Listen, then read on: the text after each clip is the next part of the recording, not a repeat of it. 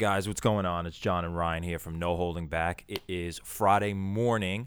We are going to hit up the biggest wins, losses of the previous week. And wins and losses, we mean we're going to touch into the Kentucky Derby because we all know a lot of people's pockets got hurt there. Next, we're going to talk about the NBA playoffs. I mean, everyone knows kind of what's going on, especially Ryan being the Philly boy that he is. He's pretty upset about what's going on down there. So we're going to touch into that. And like we promised, we ended up getting a couple of questions that came from all of our listeners. So we're going to shout them out and hand out our questions later in the episode. So Ryan, where do you want to start, buddy? I guess we could start with the Philly faithful. I mean, series isn't looking too good after having its highs. We definitely are at its lows for Sixers fans. It's looking like it's not really coming together. Embiid and Simmons are looking like they have two centers on the team. And Jimmy Butler, he's the only one really doing much. And then you have Tobias, no threes, Harris. Yeah, and let's really talk about what the real problem is with the Sixers right now. Is that the fact that Embiid's got all his injuries and yeah, what's up with that? It's a different ailment every other day. It was colluded to that he was out the one Saturday night. You know, he had five days rest, so it was like, oh, we're going back into this, and then the guy can't even go out there on the court. He's texting his head coach at 6 a.m. in the morning, showing him he can play, getting IVs. Look, when you're the leader of the team and you're promising all these things to happen, that you're going to win, you're talking shit on all these other players, you got to outperform, right? You got to have the body language that shows. You got to be ready to strike and to show the rest of your team you're ready to be that leader. And it was a big act of immaturity. yeah, and I think that was one of the big concerns with Embiid and the team in general going into the playoffs just being as young as they were. Like, granted, they have Jimmy Butler who brings some experience, but playoff experience is very, very small. But I just go back to the fact that, like, if you look at all of the greats, and we'll get to, one of our listeners' questions had to do a lot with Embiid, but, you wouldn't see any of the great ones, like, regardless of position and whether they're sick or not, they don't make excuses like that. And I mean, to your point, though, being early on, like, look at how many bad games we've seen from stellar players early on. It's a lot to expect right away from these guys. And look, the two superstars are 24 and 22. So it's a lot to ask, but I think they performed at such a high level early on that it was assumed that they would maintain that. So we'll see. I mean, it's a big Game 6 tonight. We'll see if they show up. They've played exceptionally well at home. So if they bring the Thunder, it'll be a fun Game 7. Big if. Right. But I think the big caveat to this is the fact that on the other side is Kawhi Leonard, who happens to be playing. The guy's a machine. Probably better than he's been playing his entire career. And if you watched Game 5, their game plan made no sense. They were going all out on Kawhi when he's still going to get his. And then the rest of the team, like, splurge. And that was the one time in the whole series that the rest of the team actually did well, Well, that was the big concern, right? Was Kyle Lowry going to be able to perform? And I think there was a stat where the Raptors are like 24-2 when Lowry scores 15 or more points. You can't stop Leonard. You can hope to slow him, but keep Simmons on him. And the rest of the guys need to be selling out for everybody else. I don't know why they got rid of their early game plan, but I think a lot of it had to do with Embiid's situation too. Yeah, I think they were trying to protect him. You can see it on the court, and you can just see his body language. And we talk about some of the types of players that their energy can really kind of draw and bring up a team. And we'll talk about that when we get to Zion, when he gets into the league. But he was just kind of moping around, and you could see he just wasn't right. And you can just see that energy ends up, really, really affecting his team. So, I think they may go down tonight. I don't think they're going to be able to pull it off because of the ailments for Embiid, whichever it is going to be tonight, even if he decides that he's going to play. So, you know what? it remains to be seen, but it's going to be a fun game because it's been a fun series regardless of the result. Yeah, maybe AI will smack him around a little bit, get him pumped. We'll see. Right, it's in Philly, right? Yeah, so maybe it's going to be a better turnout because Drake's not going to be there. But Meek Mill will probably be there, though. Yeah. All right, so now to the news. Durant out game 6 and 7. Yeah, I mean, I guess it's the best scenario for what it looked like. I mean, that every time I see a player do that. So if anybody didn't see what happened, it was probably 4 minutes left in the fourth quarter. Non-contact injury. Third quarter, excuse me. Turnaround jumper, and he just kind of looked back at his ankle, and that's usually Achilles pop. Yeah, they're saying it's calf related. It looked pretty bad. They're saying 2 to 6 weeks, right? Yeah, I mean they did say that like DeMarcus Cousins ended up going back there and walking with him, and because DeMarcus had the same type of injury, so he was like, "Did you feel this? Did you feel that?" It's like, "Hey, I didn't really feel this," and it's like, "Okay, you're starting to feel a little bit better about what your prognosis could be when the guy popped his Achilles, 2 seasons ago." So, it does give you some reassurance, but at the same time, them losing Durant for 6 and 7, now Houston has no excuse, right? Like they can't have an excuse. No, they can't, and they got to show up game 6 because they let game 5. Yeah, they should have won that game. And we talk about this all the time. Like Harden's going to get his.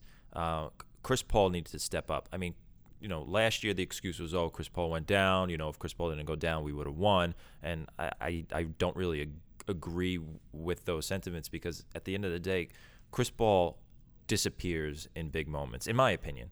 Yeah, I mean, he's feisty on the defense end. He's not the same player he was, but he's the do-it-all guy. So I think he has been stepping up.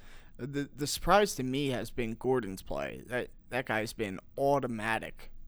Like we're finally seeing flashes of what he could have been before all the injuries. Yeah, right. I mean, he had a tough stretch in the first half, but then second half he started lighting it up. Yeah. So I mean, and you just got to think. Durant's two-way player, so he's not impeding all the shots. Like they were throwing Durant on Harden, and he was giving them fits, like trying to shoot and all. I know. With that tall body, now you don't have to worry about that on defense, and you also on offense, like it makes it easier on defense. You can kind of hide Harden now because you're not worried about a player, so you could throw Harden off to the side. You could let the other guys do more, and we've seen Golden State's bench. It's not great. I know. That's gonna be a pretty telling story for them. And Iguodala's been off and on with injuries as well. Right. Showing his age a bit. Well, I think let's just go back to whether they really have an excuse or not. I mean, granted, Golden State, some people have the argument that they're the same team. Like, yes, they are. They're missing some people, but they're also much older. Like, Sean Livingston was a great role player, the years ago when they won without Durant. But now he's much older. Iggy's much older. And we've seen their whole game plan in this playoffs. It's right. A lot of ISO for Durant. Correct. Maybe it'll be a better situation for them where they'll be able to run their offense and they don't want to run it through an ISO situation. I mean we saw that in the fourth quarter a little bit. I mean, who's not looking old this series is Draymond. I know. Well, he has always been the heart and soul of that team. And I think he had like 8 assists in the first quarter. He's playing for that bigger contract when Durant leaves. Yeah. And I think they're going to prioritize Klay Thompson in free agency. I don't really think he's going anywhere, and I think that's going to be their 3 moving forward. There's rumors out there. I don't give him much credence. No, neither do I. There have been some stories of the fact that he's what's the word? That he's kind of like upset at the fact that he's like third wheel to everyone. Yeah, but we've seen him never care about that. Yeah, I know. So I think that's just kind of nonsense reporting that's been going on out there. But I'm still sticking with my prediction. I think it's the Rockets in 7. In 7, which would mean that they would need to beat the Warriors. Win the next 2. Would need to beat the Warriors in Oracle, and they're 1-11 in Oracle. Right, but it's going to be a pivotal Game 7 without Durant. Right. Well, they have to get past Game 6. Yeah, we'll see. We'll see what happens. So those are the 2 matches. Then we get to the one that just kind of surprised all of us, I think, after game one, where the Celtics. The laughing stock of the Celtics. Jesus, they showed their true colors, huh? Got blown out by, what was it, 27?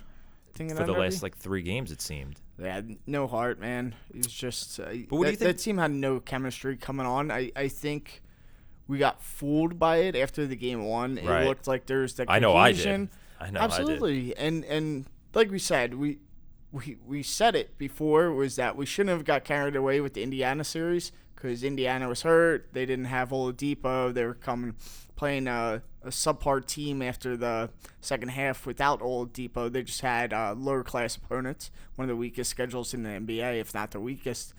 And we saw the writing was on the wall, and we let it get to us, right? We got overhyped by the Celtics. Oh, it's finally clicking. It's finally here.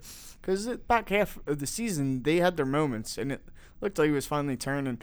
But, yeah, it just wasn't meant to be, man. Yeah. They just... You think Kyrie had his one foot out the door? Partially. Right. But it's also, like, the other players, too. It's just, like... Seems like... Once they went out and got the assassins on the team, Right. that the homegrown talent is just like, well, you don't want anything to do with us. Why are we going to win it for you? Well, I think And once the going gets tough, that cohesion really shows up. I agree with that, and I want to talk more about. They were just playing hero ball, and you saw during this last game, right, that when they started playing that hero ball type of mentality, that's when the Bucks ended up going on that run. But then you saw spurts of them playing through Brad Stevens' offense and running those high pick and rolls Tenacious off of the block, then playing that defense, then running everything through Horford, and like that is what. Yeah, Jason Tatum was attacking the hoop. Right, and you were getting to the line. Like that's what they did last year, and one of the reasons why their hype got so big was I believe they just overachieved too early. Nobody was thinking that they would have done as well as they did last year and the year before that. So the expectations coming into this year were a lot bigger because of Gordon Hayward and Kyrie Irving, and they thought that was always going to mesh well. But when you have a player who's halfway out and thinking about the summer, and then you can see the limitations on some of these guys, it just doesn't work. Well, it happens, man, right? When nobody gets their time to shine, you're always subbing in all these different packages. Right. It's really hard, and you never form that true team because that's the way Stevens plays. It's true team ball. Yeah. Great coach, but it was. You just have to have the right talent. So it's not even right talent. Could The you buy-in. almost say that they have too much talent? the players just need to buy into what he's doing. Yeah, but not everybody's going to buy in. Look, Absolutely. you have guys who are looking for the next contract. They're not guaranteed. They're bringing in all these other players. There's talks of trade. Anthony Davis going Right. there. Like, you don't know what's going to happen, so Then that affects the chemistry. Of what's going 100%. And plus, Kyrie's just a weirdo. on. Yeah. Well, Danny Ainge Or is going to basketball genius, as he likes to call himself. Well, Danny Ainge is definitely going to have a handful moving into this summer for sure. It's going to be a big off season for them. Yeah, not great that he's having a heart attack beforehand. Yeah, no, that's not good. That's not good at all. It's not looking good for his health. He better get somebody in there. Well, I mean, their number two is one of the best number twos in the game. I think he'll be all right. He just needs to calm down, I think. Yeah. He's just always been like that. Probably even in his playing Kyrie's career. stress. Yeah, exactly. Exactly. Well, speaking of stress, I know. He'll package him up and send him to New York for you. No, we're not doing a sign and trade. I think speaking of stress, I think some of the people out in Portland thought that they had this series. They were up 2-1. Just kind of switching gears a little bit here. Yeah, up go for it. 2-1. Dame was playing really well. CJ finally decides to show up.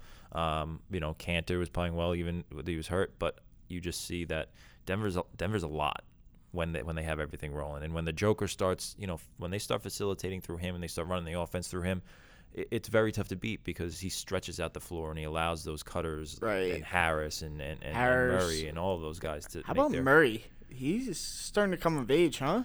Well, I think that's our A lot of entire those point guys. for these Harris, young players, Harris, right? big body, able to guard anyone He's out a on the floor. wing shooter. He's able to knock down those shots. Give him Dame fits. I know, and you need to be able to make sure you give these guys enough time. I mean, all these guys come out really young, And you can't just have like this mentality that like the Lakers had with D'Angelo Russell, like, oh, you give him 2 years. 2 years, he's 20, 21 years old. Like, he hasn't even matured into the game yet, and he's making All-Stars now in Brooklyn. Yeah, so I think Denver was smart there's with a that. lot more to that, though. Oh, with Swaggy P and Iggy Azalea and all that. Yeah, when you're taking recordings of your teammates and dropping them online and showing well, that's their... the problem with this generation nowadays. They got to do everything. But at the end of the day, that's a maturity thing. But you got to know that shit. You gotta make sure that. And first of all, that's guy code anyway. You're supposed to be coming out of the womb but it's like LA. that. It heightens itself out there. Absolutely. And speaking of LA, they're planning a protest tomorrow, protesting Lakers management tomorrow. Hey, They'll do anything for attention out in LA. oh my God! How about this recent thing with Lou? There's been so many false reports and reports know. coming out. It's like first he didn't want it because they were gonna have Kid on the coaching staff. Then it's like damagement control. Oh no, it wasn't the money. Money wasn't right. The years weren't right. Now it's other owners have a word in it. Rambus's wife is pulling away from Bus. Oh, it's ridiculous. Like what is going on? Like how do you not have control of this franchise? You've already seen what's been happening with your franchise. Like you just went through a whole terrible season. You just Magic quit. I mean, well, now you can see why Magic quit. I think the writing was kind of on the wall, and it's starting to come out. That was a lot. I think Magic was lifestyle combined, right? He True. wasn't willing to put in hours True. for that kind of role. I agree. Being Magic's a life of its own, anyway. Right. No, I can agree with that. But they haven't been relevant in a while either. So ever since their father died and Kobe left, and I know all the Kobe faithful are pretty happy about this. Now people are starting to say trade LeBron. It's. I keep saying I love Kyrie going back to LA. I don't. And not even. I just don't want to see them two together again. And I just but think it would be such a cop-out move. First of all, I don't think the Lakers are going to get another star. So I think LeBron's trapped. I really do. I don't think anybody's going there. Well, that's what I'm saying. That's the star I could see going there. Yeah, if you needed to pick one, I guess, right? Yeah. And you've already seen them together. Mm-hmm. Well, Dame's not going there. That's for damn sure. No, regardless. Dame's staying where he is. Yeah. I like what they're doing up there in Portland. But yeah, I mean, going back to the series, the Nuggets, I think they're clicking at the right time, and right, regardless of who wins this Golden State Rockets series, each one's going to be pretty warned through the ringer. They've gone through all these injuries. Everybody's playing maximum amount of minutes. We saw CP3 get hurt last year because he's playing all these minutes in the postseason. They don't have these big benches, which you can't really have. And Denver or Portland both have younger teams, right? I'm kind of thinking that Denver runs away with this series just the way it's been going. Right. But they still have both relatively young players, especially Denver. If they keep going through this, I think they're set up where nobody's really counting them in, but may have a good shot. No, I think so. And they had a lot of success against if the Warriors are the team that comes out. Well, what big man are they going to put on Jokic? Exactly. They don't have Durant. An old Bogut. Nope. I just Draymond trying to play. It's going to be interesting. I mean, they did it throughout the season. Nuggets had some success, and especially without Durant, it's going to be really tough. It'll be an interesting series regardless. Especially like the Kevin Durant thing is a huge impact. Right. On this it depends how long he's out for. Yeah. Exactly. And with the playoffs, they might space it. Yeah. 3 exactly. weeks. Exactly. That's why the Game 6 win for them is going to be huge. Pivotal. Yeah. Exactly. So. But anyway, I think we kind of want to move into the... you know what's getting you excited? Yeah, Tuesday. Tuesday you is... see in 5 New York bars, they're having Budweiser's having a lottery pool. Yeah. When the red ball comes up, it's free beer for everyone in the bar. For if it's a Knicks ball, right? Exactly. Right. So Patrick Ewing will be representing the Knicks at the draft. First an envelope for the lottery. Yeah, we all you know better that hope. theory. First of all, we've talking about this, so we won't go really deep into it. But Zion is the prize here. Right. The teams with the best odds, what we're looking at, are Cleveland, Knicks, and Suns. Right. Yeah, we've already seen Cleveland get $1 million first. Yeah, which we don't want to see happen. We've already seen the Sunders blunder some first.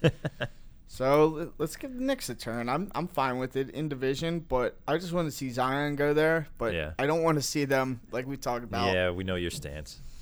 We know your stance. We don't need You know to what would be a dive fun team for Zion to go to though? Would be the Hawks. Yeah, with Trey and Yup. Collins. Yeah. Exciting, fun culture, shitty. I mean, a lot going for it recently. I don't care. The NBA needs him to go to the New York, and then that's that. That's that. That's really it. All right. So, or So- you could pop to Dallas. They've got some odds, top 5 protected, Yeah. but that would be a rarity. I mean, so we're looking at the top 5 is Zion, Jay Morant, which is a point guard out of Murray State, R.J. Barrett, Zion's teammate at Duke, DeAndre Hunter from Virginia. He was the forward from Virginia in the national championship team. Jared Culver, which was he was like the swing man from the Texas Tech Red Raiders who played them in the championship game. So it's going to be a lot top of 5. question marks with these top 5 already. I mean, minus Zion, right? Yeah, I mean, I personally think the top players in the draft, I think Cameron Reddish game translates very, very well to the league because of the fact that him being the third option on that team was probably very difficult for him. I think he's the best pure shooter.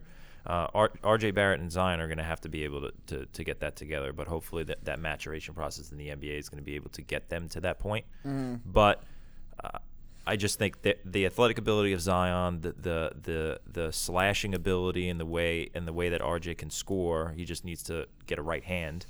I think those 3 players out of Duke are the top players to me. I think Culver is very one-dimensional, personally, and I don't like anybody from Virginia. Yeah, I don't know if it was Duke's offense that turned me off of Cam and RJ, but I didn't see it in them during the tournament, during the season. Like, I see what potential they can have, but there's nothing that got me going about them, right? Nobody ever stepped up for Duke other than Zion. Yeah, and it was really tough because there weren't a lot of shooters. So Zion and RJ were always driving. And you saw it in the Michigan State game. They were always driving into a crowded paint, and you can't win like that, especially when you shoot less than 70% from the free throw line too. That does not help you, which is something that they'll have to work on Morant's too. a guy who excites me. That guy with his dishes, man. He's reading plays well advanced before anybody, and he can shoot, man. The guy's not afraid. He's a leader. Never a good fit in the Suns. You know what's funny? They need a point guard now. I know.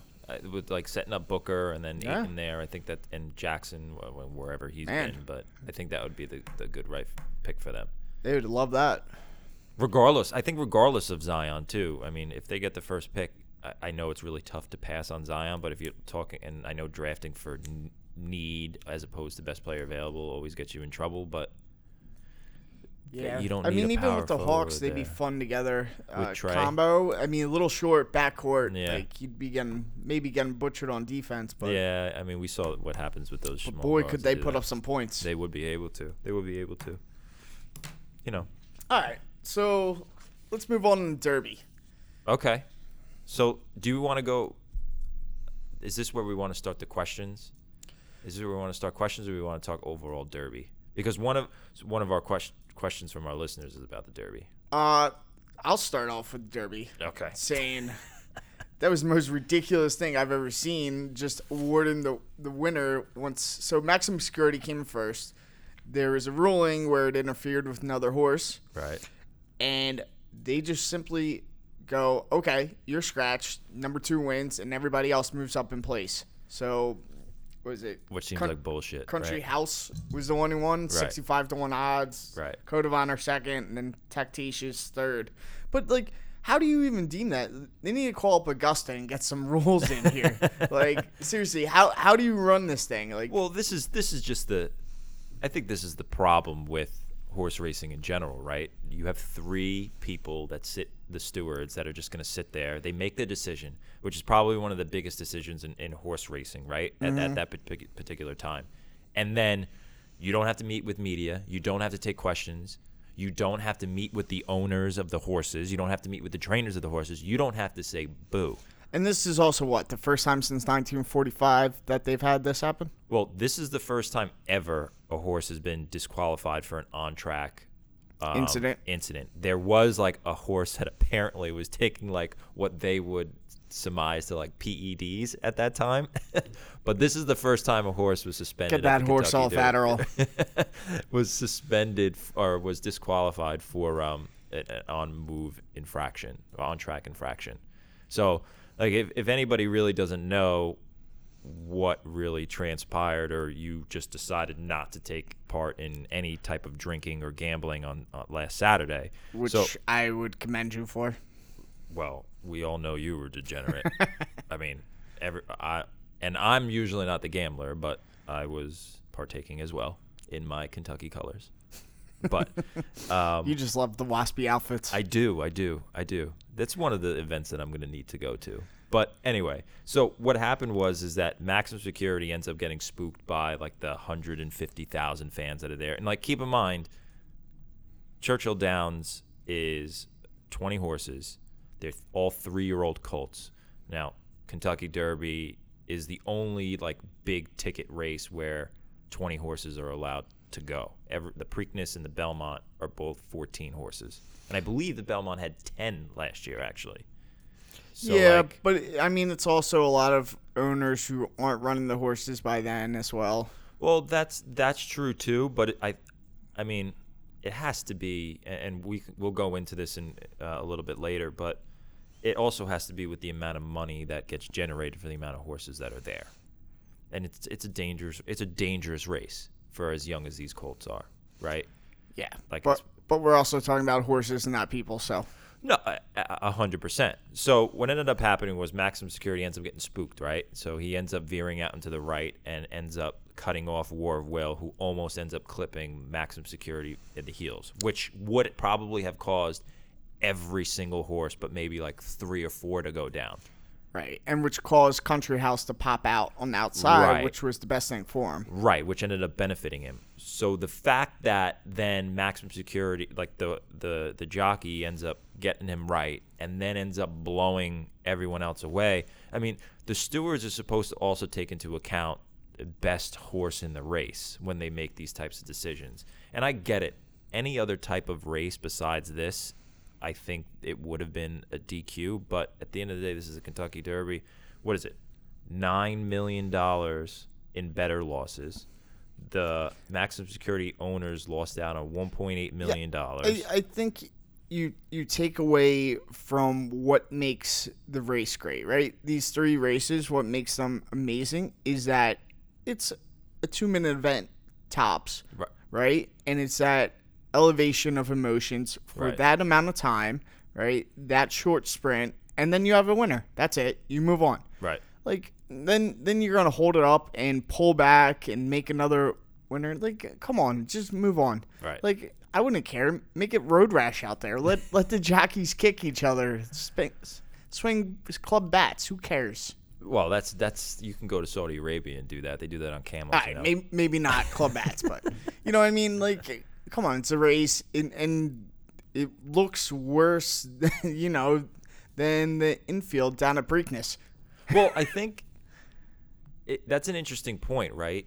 Because horse racing has always been like this elitist, like secluded type of thing where, obviously there's the outside world that takes into account what's happening. They have their opinion on horse racing and like the brutality and all that nonsense. And then there's the other side of it where the people that are involved think much differently on what's going on.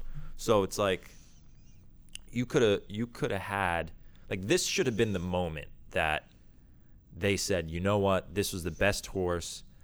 He has been the best horse. He led wire to wire. The jockey, the horse, had no mud on him whatsoever. Nobody would have cared.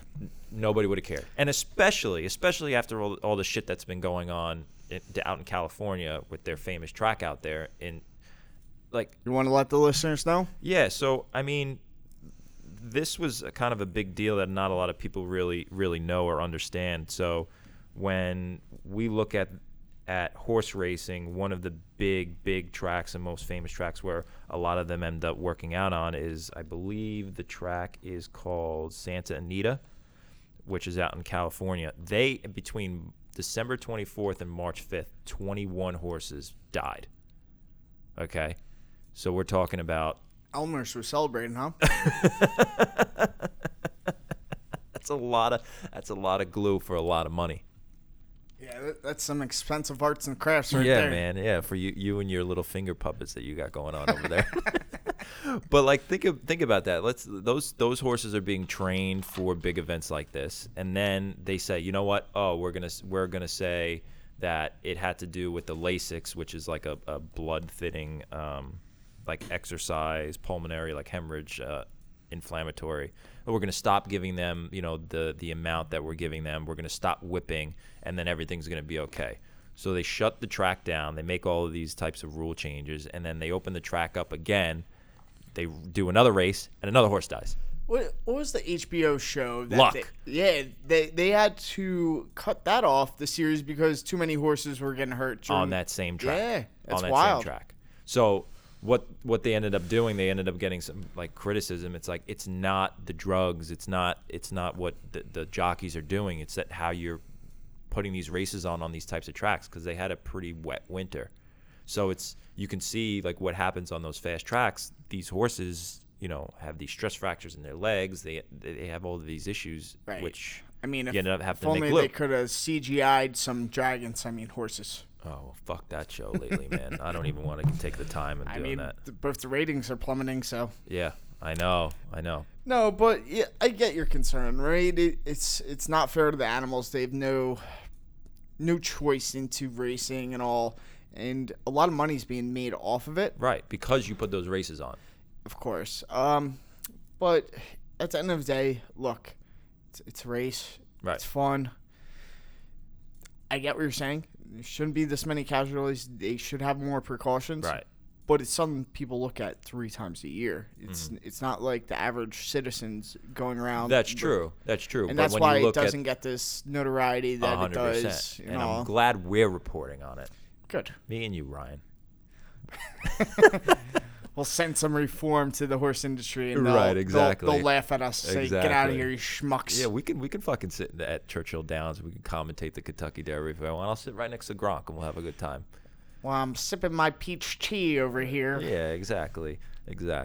But one of the things that now we're not going to be able to get involved in is the Triple Crown, because Maximum Security is not running. Obviously, he lost, but then what is it? The winner isn't running in the Preakness. So, Not running in the Preakness. Not running in the Preakness. So They give a reason why. a lot of it is because it's a tough turnaround. It is. to run the horses, so that's why the Triple Crown's always a big achievement. But the horse was 65-1. The horse shouldn't have fucking won. No. So that now the problem is that horse doesn't have to run. They are going to go to like what Monmouth Racetrack down in Jersey used to do. They used to pay these crazy purses for the Kentucky Derby winner. They had Big Brown down there. They had all these types of winners down there, and they don't have to run the Preakness because they're going to make the money anyway. Yeah.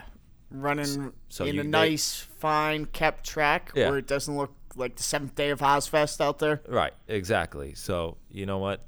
All power to them. Their horse is now worth a lot more money, but it just was a shitty fucking way to do it. We were down at Monmouth Track, right? And we were watching, and the whole place went fucking nuts. And we were standing, and this one girl had ripped up her ticket, $20 $65-1 for, and she like halfway ripped up her ticket.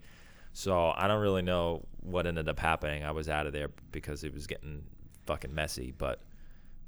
That's 20 to win 1,300, and you end up ripping up the ticket because you're impatient. Be a long ride home. Yeah, typical. Typical. All right. So let's get in this fun new aspect, right? Okay. Little mailbag. All right. I think you got in the questions. I haven't gotten the chance to look at them. All right. So Spitball it. So we have what is it? One, 2, 3, 4, 5. We have 6 questions over the course of kind of we've Greedy been doing listeners this. out there. Yeah. So and we picked the ones that had sent the questions in more, and then we picked the top 5 ones that we wanted to talk about. So and kind of dealing with what's been going on. So the first one, Sal from South Philly. Is that real? I swear to God. Is there a Sal out there from South Philly?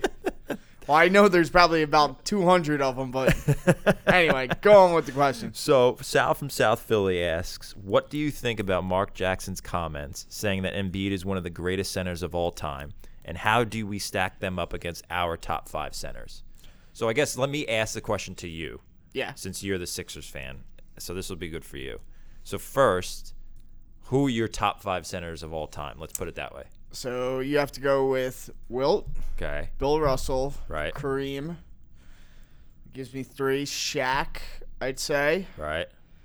And later on, Probably the Dream.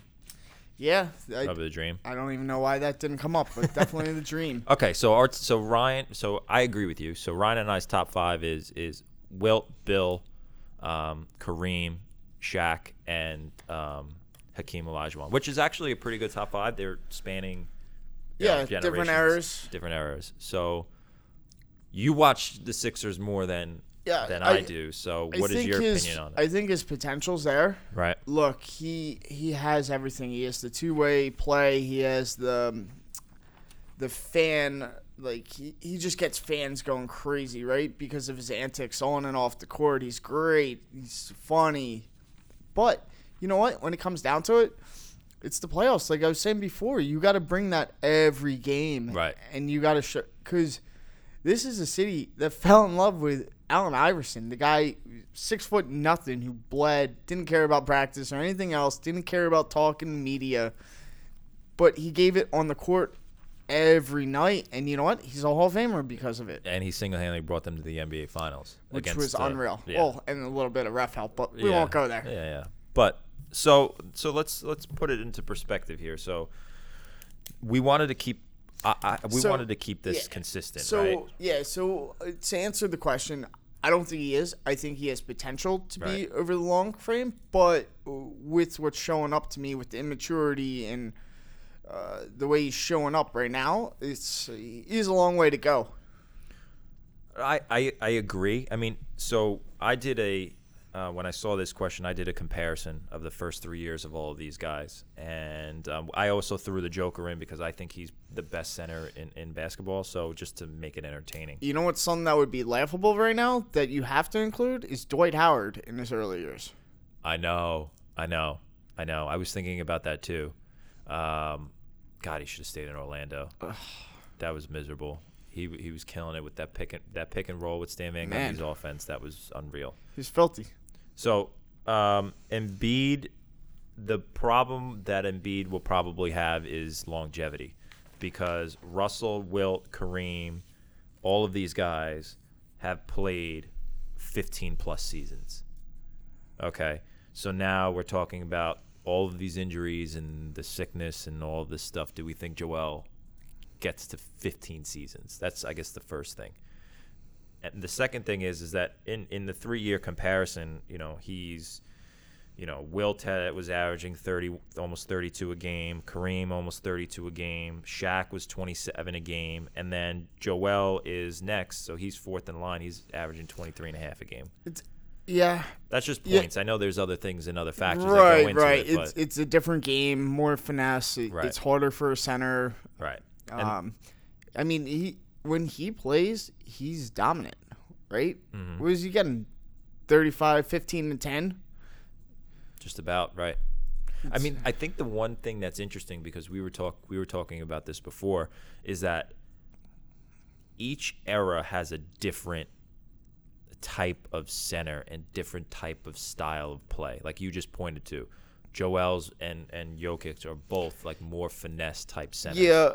The only negative about Jokic, don't get me wrong, phenomenal offensive, but defense, he doesn't have the rim protection or anything like that, so he can get... I agree. So just sticking with Joel, so he's more of the finesse center, and then before him, like Shaq was just that physical dominant type just a force. Yeah, just a force. And then Hakeem was just all finesse, but just around the rim. He was just able to do so many different things. Passing, outlets, shots. Yeah, and defense could redirect players. And that Houston team was, Five Slam and Jamma. I know, man. Those are your boys over there. Yeah, him and Clyde, baby. Yeah, so who notoriously passed over Jordan, right? Was it? No, not Clyde. I'm thinking Drexler. You're thinking, what's his name? Drexler was in Portland, wasn't he? Yeah, but they then- selected David Bowie. Right, but who was the teammate for involved in Slamma Jamma with Hakeem? It was Clyde. Okay, so wow, I lost my train of thought. Anyway, regardless, so before him was Kareem, who they needed to change rules in college for him. They outlawed dunking, and he was finesse around the rim, but just had the most unstoppable move. But all of these guys could score. All these guys can get boards. I just think that I don't think Embiid's there. I just think there's a huge gap between, like, I would consider like 5 would be Shaquille O'Neal out of the top 5, and I think there's like a gap between Shaq and Embiid, because I think you know who Embiid compares to for me? Like Bill Walton. I thought you were going to say Dwight Howard. No. I wouldn't do that to Embiid. No, I think it's like Bill Walton because of like the injuries and everything like that. Like there's just so much potential there. We just hope that we'll be able to see it. Because yeah, but the athleticism and everything really does compare to Olajuwon, right? Hakeem Olajuwon. Right. So it's there. It's just, can he fulfill it? Can he stay on the court? There's a lot of if factors. Yeah, absolutely. No, I agree. So we're saying he's not there, but based on potential, he could be. Right. It's a lot of things too. Is it the coach? Could be. Is it Simmons? Don't go there. I would trade away Embiid before I would Simmons. Well, at least Embiid has a jump shot. Yeah, but Simmons is out there every night. Mm-hmm. You know, you can plan around him. You could put a team around him. Right. I wouldn't be opposed to them trading Embiid for Anthony Davis if that was the direction they needed to go. I don't think that would be able to work, but right. Yeah. I don't think so either. Yeah. But I'm just saying, from a Phillies perspective or a New Orleans perspective, it would have worked. Nah. Well. Look, okay. I think you can make it work with both of them. I don't think you need to trade either. Let's not get crazy. They're both 24 and 22. They have a lot of time to grow. I think they can really blossom together, and this is just learning experience. Yeah. This is both 2 playoff runs. It's nothing. They have time. Yeah, they got time. All right. Second question. We're gonna go with Rob from Manhattan. Okay, this was actually a pretty good one. He goes, "What is your take on higher testosterone levels in fans of winning teams as opposed to the lesser testosterone in losing teams?" I don't know if he's ever been to Philadelphia, but testosterone's pumping pretty high whenever the Philadelphia teams don't win. Is it because they're drunk? Is that like a testosterone thing, or is that more of like drunk muscles thing? Or it's like we never win, so we hate all the management. We hate everything about sports. I don't know. I get it. There's you have that. So wait, hold on. There's a better part about this. There's actually been a study that went into this. So back in 1991.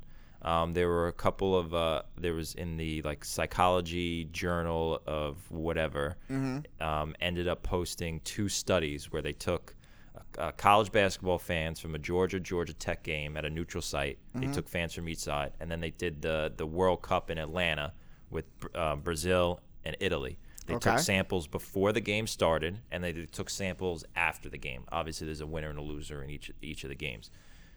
And they found that the testosterone was pretty similar. It was on the same level before the game started, and they took the samples like 30 minutes before. And then after the game, the winners had really high testosterone, and the losers had really low testosterone in both cases. So the idea is that this only was relevant in people who associate themselves with the team. So, like, when we're having conversations about, like, the Jets and the Eagles, we say, well, we do this and we do that. It was those type of people that were being introduced into the study, not, like, Joe Blow, who's, like, a bandwagon fan. Okay. Gotcha. So now, go. What do we think? Well, I would love to see the elevation of betting into this, too. Well, obviously, in the 90s, we didn't have that type come on. of. You just called your bookie. Sal from South Philly would be taking your bets over there. That's true. That is true. Okay, And then, I'll give then you your that. testosterones are going to spike pretty high when you realize you're owing 10 in the VIG and you can't come up with that, having to sell your mama's car. So is this why like everyone gets all excited and like all the babies that come from like the Super Bowl winning team is like after they win, the winning team has all the kids That's 9 a good months point. later? Yeah, maybe. Who knows? Like that's a different elevation. Like, because now you also have all the women involved. Obviously, if you're having babies, so there's some excitement there. I don't know. It's an interesting question.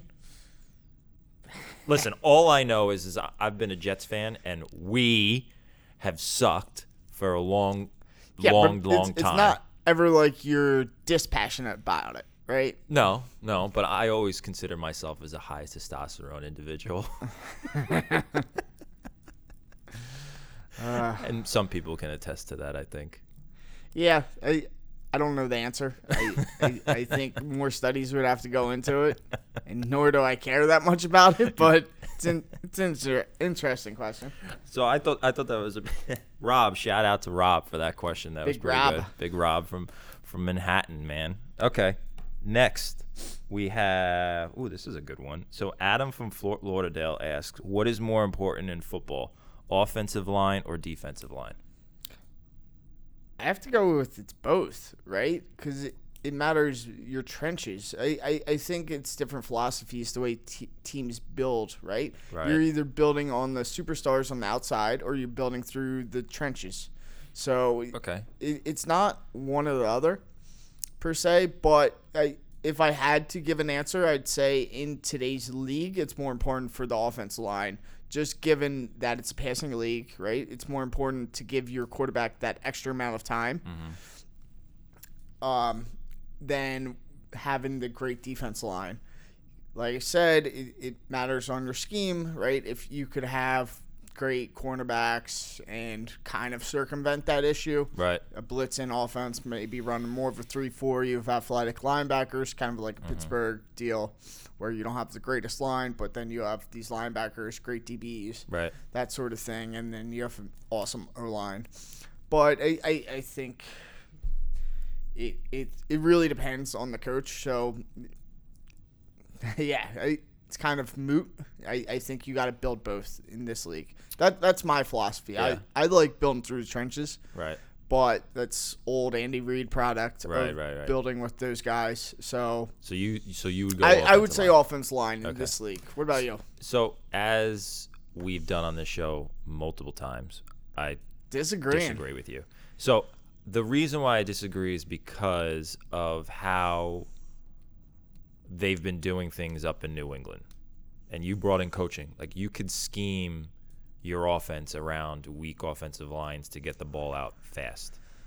And I think defensive line, especially in the interior, is more important because the interior pass rush will be able to put pressure on the quarterback coming out of either the center or coming out of shotgun, where those quick passes may not be as accurate coming from either the bubble screens or even slants or whatever you're doing to eliminate a quick pass rush. Yeah, but take the Super Bowl right before that, right? The reason Eagles won was because they had a great offensive line, and it kept, I think you take kept that- up a terrible Nick Foles.